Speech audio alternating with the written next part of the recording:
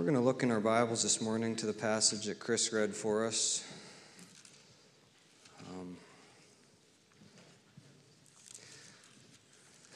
I've put a lot of preparation into this, and this is a heavy passage, and I'm going to try my best to do it justice, but it's something that God's been teaching me and working with me, so I felt called to share it with you all. Let's pray before we go into this. Gracious Heavenly Father, Lord, we come before you this morning just in awe of the good things that you've done for us, Lord. On this beautiful fall day, the colors that you've painted the trees, Lord, we just are in amazement of just every good thing that you've given to us, Father. Please come and be with us this time, Lord. Give us wisdom. Help us to understand and even work on our hearts, Lord, and show us things that we need to work on in our own lives. Please bless this time, Father. We pray all these things in your Son's holy, most precious name. Amen. All right, so imagine with me for a minute that you are a slave. You were born into slavery. Your father, your mother, your brothers, your sisters are all slaves, and you have been your whole lives. Your slave master is a cruel man. He's abusive, both verbally and physically. Your living conditions are poor. He barely feeds you. The work you're called to do is grueling, hard. There's no real joy in your life. There's no real hope in your life. You live a lonely life. And then one day, a man and his son come to the slave master and say they want to buy a slave, and they're pointing at you. And you watch the slave master's face, and he says, "Nope, not for sale." So the man offers a trade. He says, "I'll trade the life of my son for that slave." And to this, the man agrees. So the man's son stays with the slave master, and you go home with him. He adopts you into your family, and rather than being a slave for him, he makes you like one of his own sons. And he says, "Son, you're free to live your life now. Live it however you please. However, never go back to working for that slave master." Now that seems like insanity, because why would anyone who had been granted their freedom go back to working for a slave master? But sadly, we all have a tendency to do this in our lives. We all have a tendency to go back to serving that old master of sin who was so cruel to us. You see, for most of us, we can remember that time in our lives when we were in bondage to slavery. In Ephesians chapter 2, Paul refers to this as being dead in your trespasses and sins. And that's an accurate description because your hearts were dead back in those days. We were cold, lifeless. Your heart was compared to a stone. We were absolutely dead inside. We had no hope. We had no real joy. And there was a void in our lives that comes from being without God. Everyone's constantly trying to fill a void in their life. It's the human thing to do. So we fill it. We try filling it with pleasures, with money, with success, with relationships. I mean, the list goes on and on.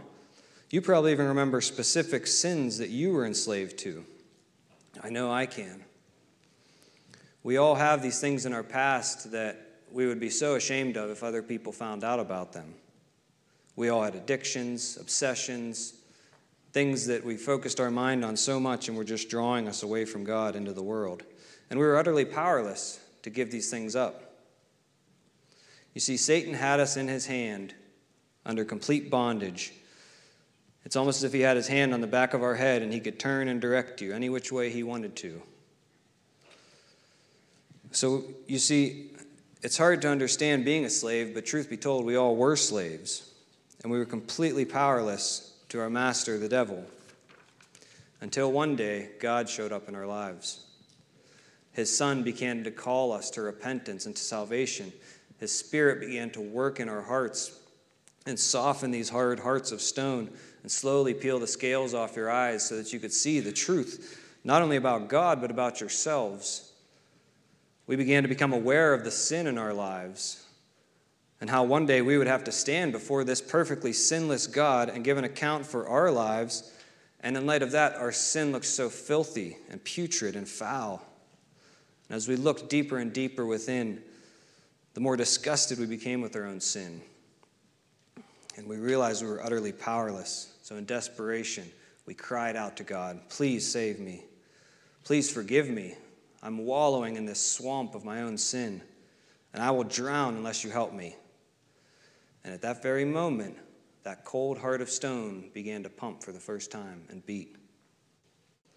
The shackles and chains that Satan had you bound in began to fall away from your heart, and God reached out his hand and he pulled you out of that swamp and set you on the rock that is his Son.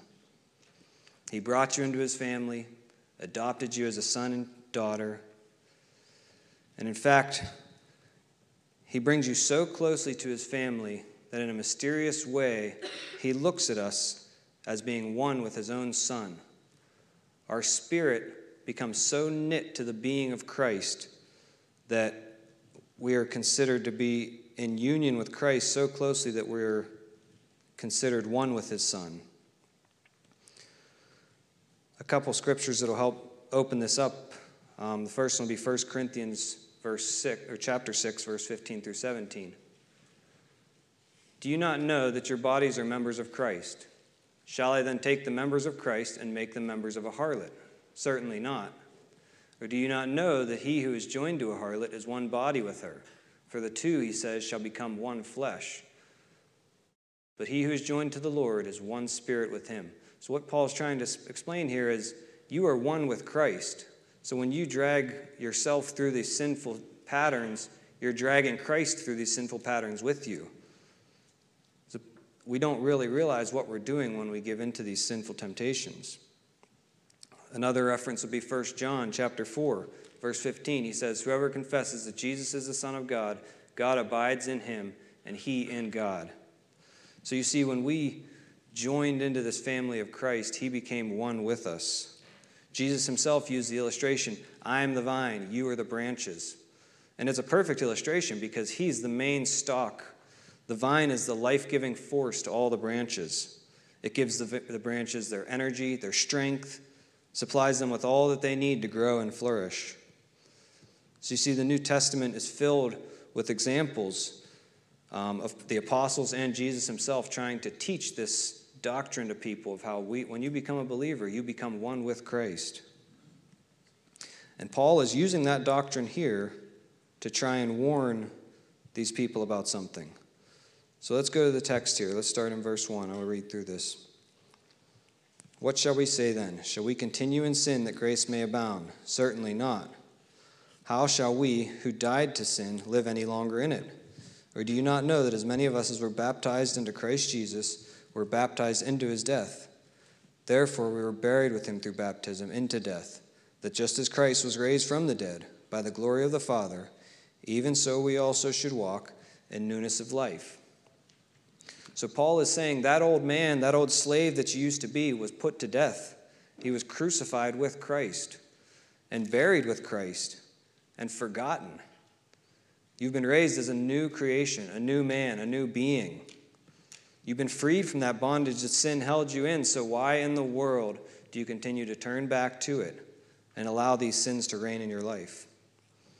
You see, you're not powerless here, he's telling them.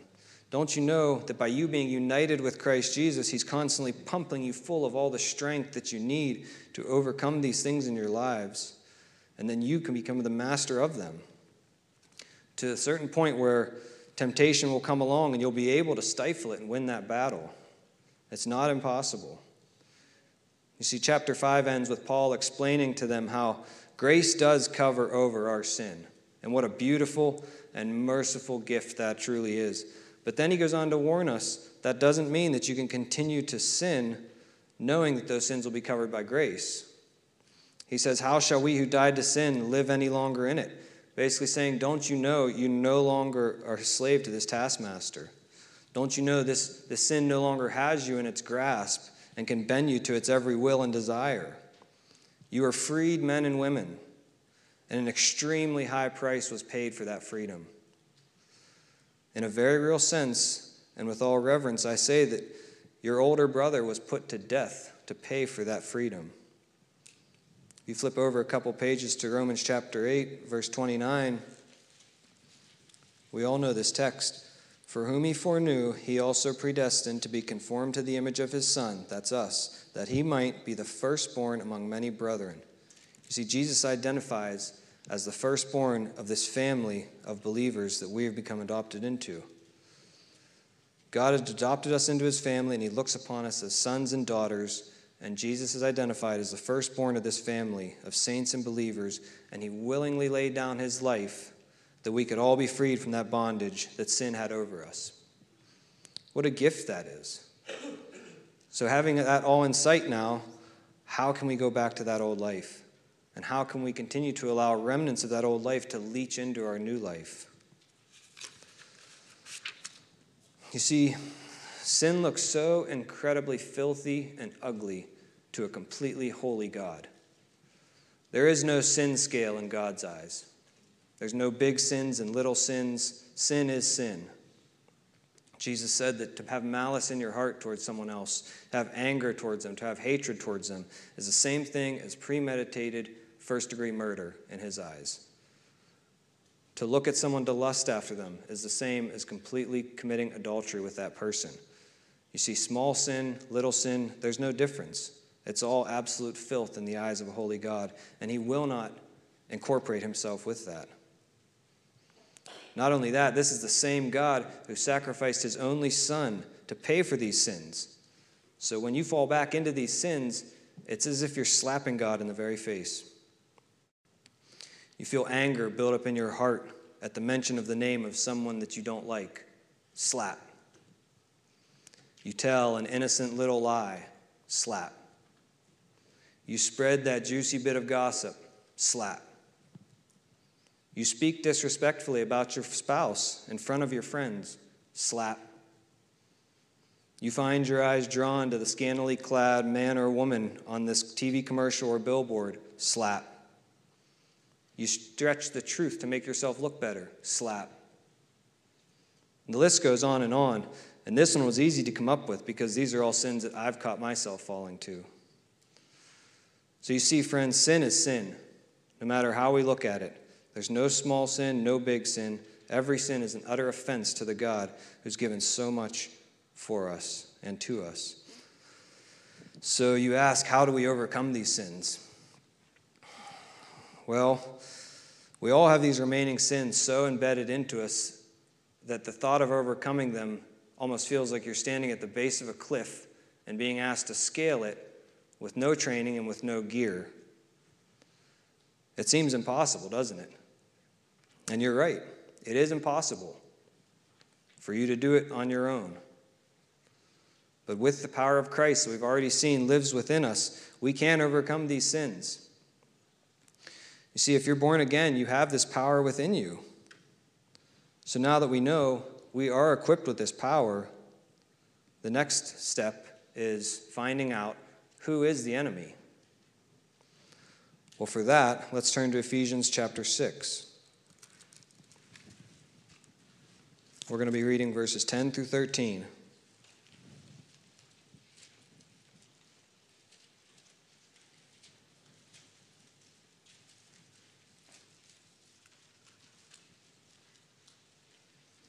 Finally, my brethren, be strong in the Lord and in the power of his might. Put on the whole armor of God, that you may be able to stand against the wiles of the devil. For we do not wrestle against flesh and blood, but against principalities, against powers, against the rulers of the darkness of this age, against spiritual hosts of wickedness in the heavenly places. Therefore, take up the whole armor of God, that you may be able to withstand in the evil day, and having done all, to stand. So who is our enemy? Paul identifies them as the principalities and the powers of darkness. In other words, the devil and his demons. That's who we're dealing with. See, Scripture tells us that the devil walks about like a roaring lion, seeking whom he may devour. So he doesn't want to just hurt you. He wants to utterly destroy you. But he knows that if you're Christ's, he can't take you from him. So, somehow, for some reason, it gives him great pleasure just to see us sin against him, just to create a small little bit of space and separation between us and him. That's his little game, and he loves it, and he's good at it. So he follows each of us around every day, all day. He's been doing this his whole life, your whole life. He knows everything about you. He knows your every weakness, and he lies in wait, waiting for the perfect opportunity to sneak that temptation in and to get you to slip up. He knows exactly where to tempt you and exactly how to tempt you. So you may ask, how do we go to battle against an enemy like that? Well, your first line of defense is prayer. Fervent prayer. A strong prayer life. So when temptation comes along, the absolute first step is to call out to God for strength.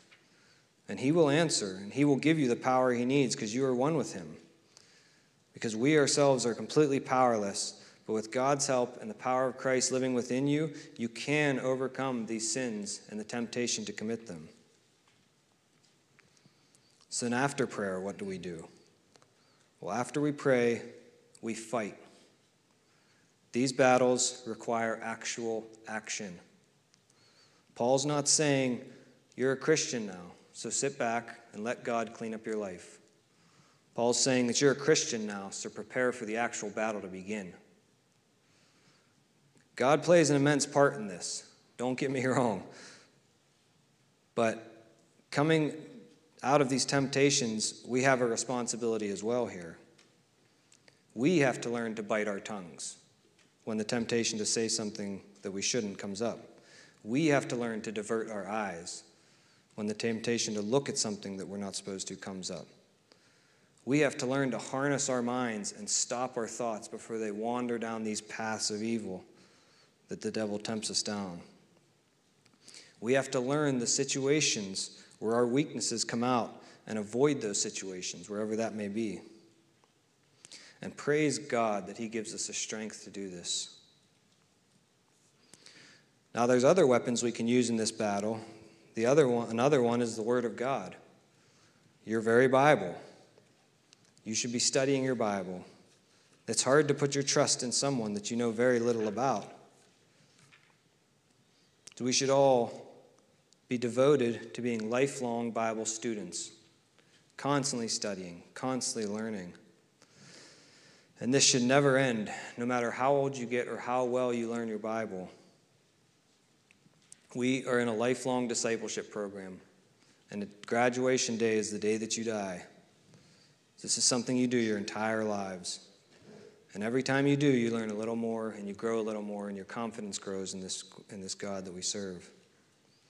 This is also why having a time in your day separated to study the Bible, to get alone with God, and to pray is the most important thing you can do in that entire day. Jesus himself was constantly getting away from his disciples to get alone, to recharge, to talk to his Father, to spend time alone with him. And we should all be doing the same. Another line of defense that we can use is fellowship with other believers.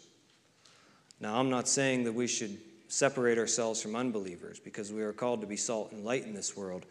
However, I'm just saying be careful spending too much time around unbelievers because they do drag you down, and you'll find yourself being pulled into some of your old ways. I kind of like to think of it as you have a heart meter where your heart will fill up with joy and will be depleted over time. And spending too much time in the world slowly depletes your heart meter. And then when you spend time with your Father and in prayer and around other people who are true believers, you feel that heart meter becoming recharged. And then you're ready to go back into the world and go back to battle. So take advantage of every opportunity you can to spend time with other believers. Minister to each other. Encourage each other. We should be bearing each other's burdens. Maybe find someone and form a one-on-one accountability group with them. One thing we can work on here, and myself included, I find myself guilty of this all the time, is when you're spending time with another believer, one-on-one, personal time, a work day, whatever, ask them how they're doing spiritually, and be honest with each other. Because these times, these conversations you have with each other, that's what really builds relationships. You can keep each other accountable. And we should always be keeping our eyes open for that brother or sister who seems to be struggling or hurting, and find out why and see if there's anything you can do to help them, even if it's just prayer. You see, we're all in this fight together, and that's what body life really looks like. And it can be an extremely strong defense against sin. So now we know we have the power, we have the tools, but how do we actually put this to work in our own lives? Well, Paul kind of explains that to us in verse 12, starting in verse 12, if you read with me. Therefore, do not let sin reign in your mortal body, that you should obey it in its lusts. That's it. Don't let sin reign in your life. Cut and dry. No, it's a little more than that. I know it's hard. And one of the things I've had to challenge myself is take a look inside and identify the specific sins that you struggle with. And it'll be different for everyone. Maybe pride. Maybe you're a one-upper. You always have a better story to tell. Maybe it's lying. You like to stretch the truth, to make yourself look better, to get out of things. Maybe it's jealousy.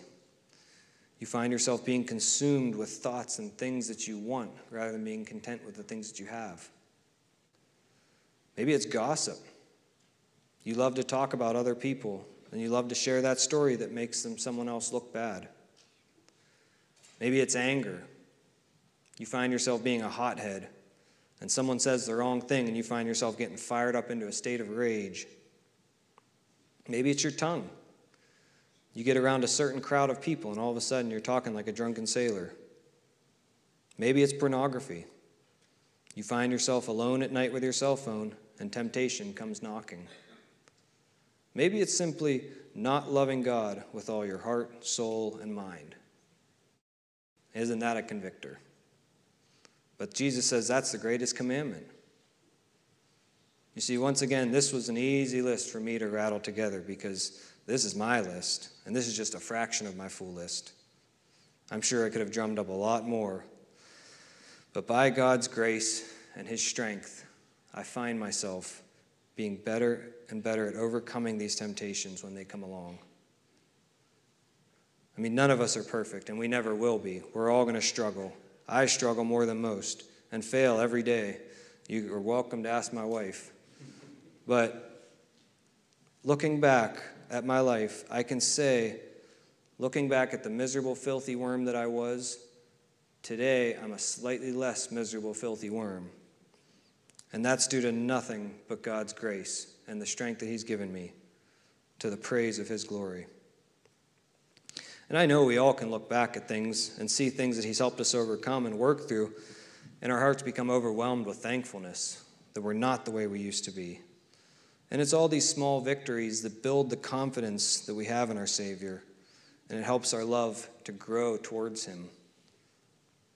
But since we're still fallen creatures, I challenge you to do the same thing that I'm challenging myself.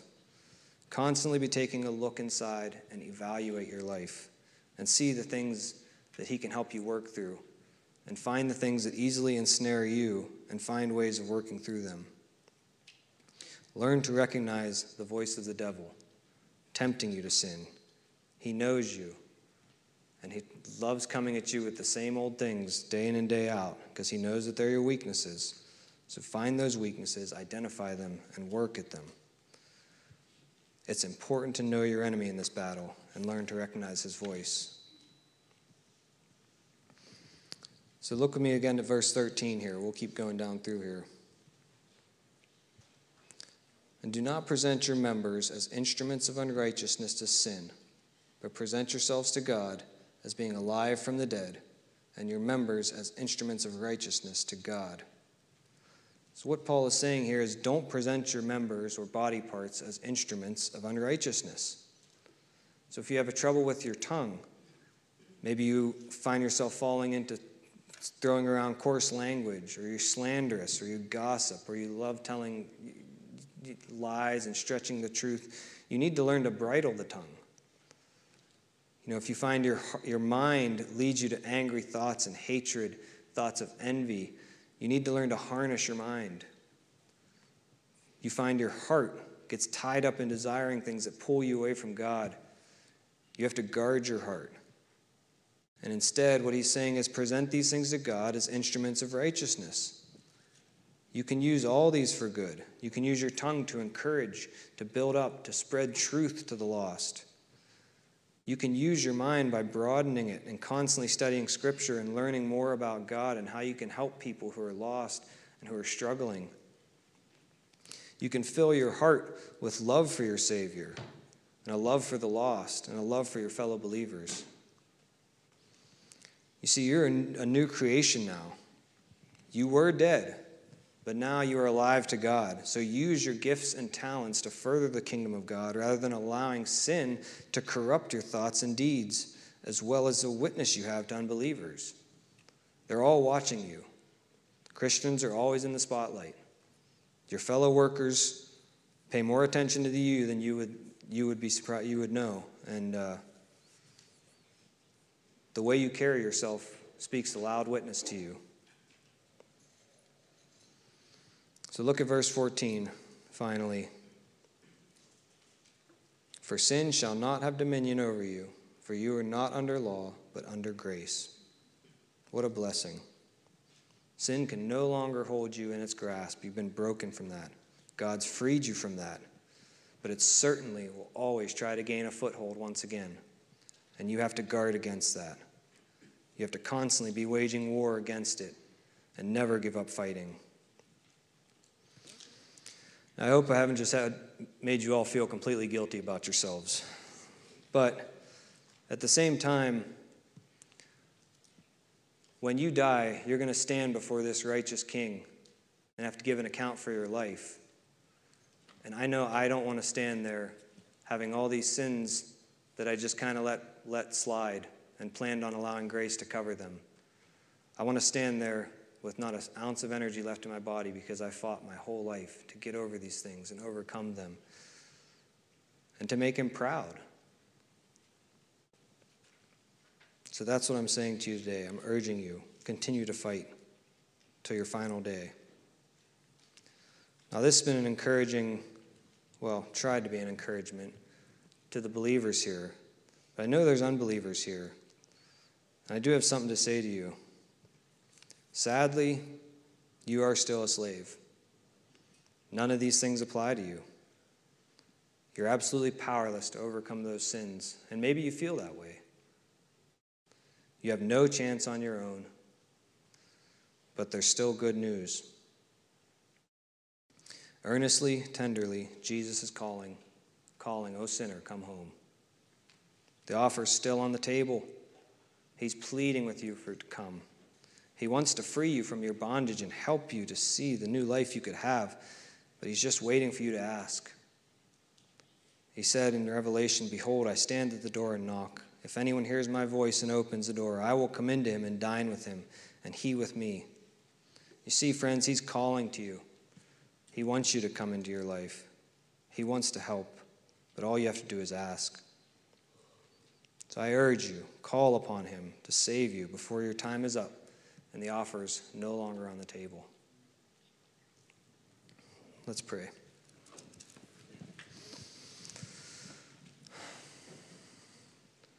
Father in heaven, Lord, we just love you and we just want to serve you as best as we possibly can on this earth. Just please come and help us, Father. Help us in our day-to-day lives. Help us to walk nearer to you, closer to you, Lord. Just please come and help us. Give us the strength, Father, to overcome these things in our lives which so easily slip us up and so easily drag us down, Father. Lord, we love you and we long to serve you. We pray all these things in your Son's holy and most precious name. Amen.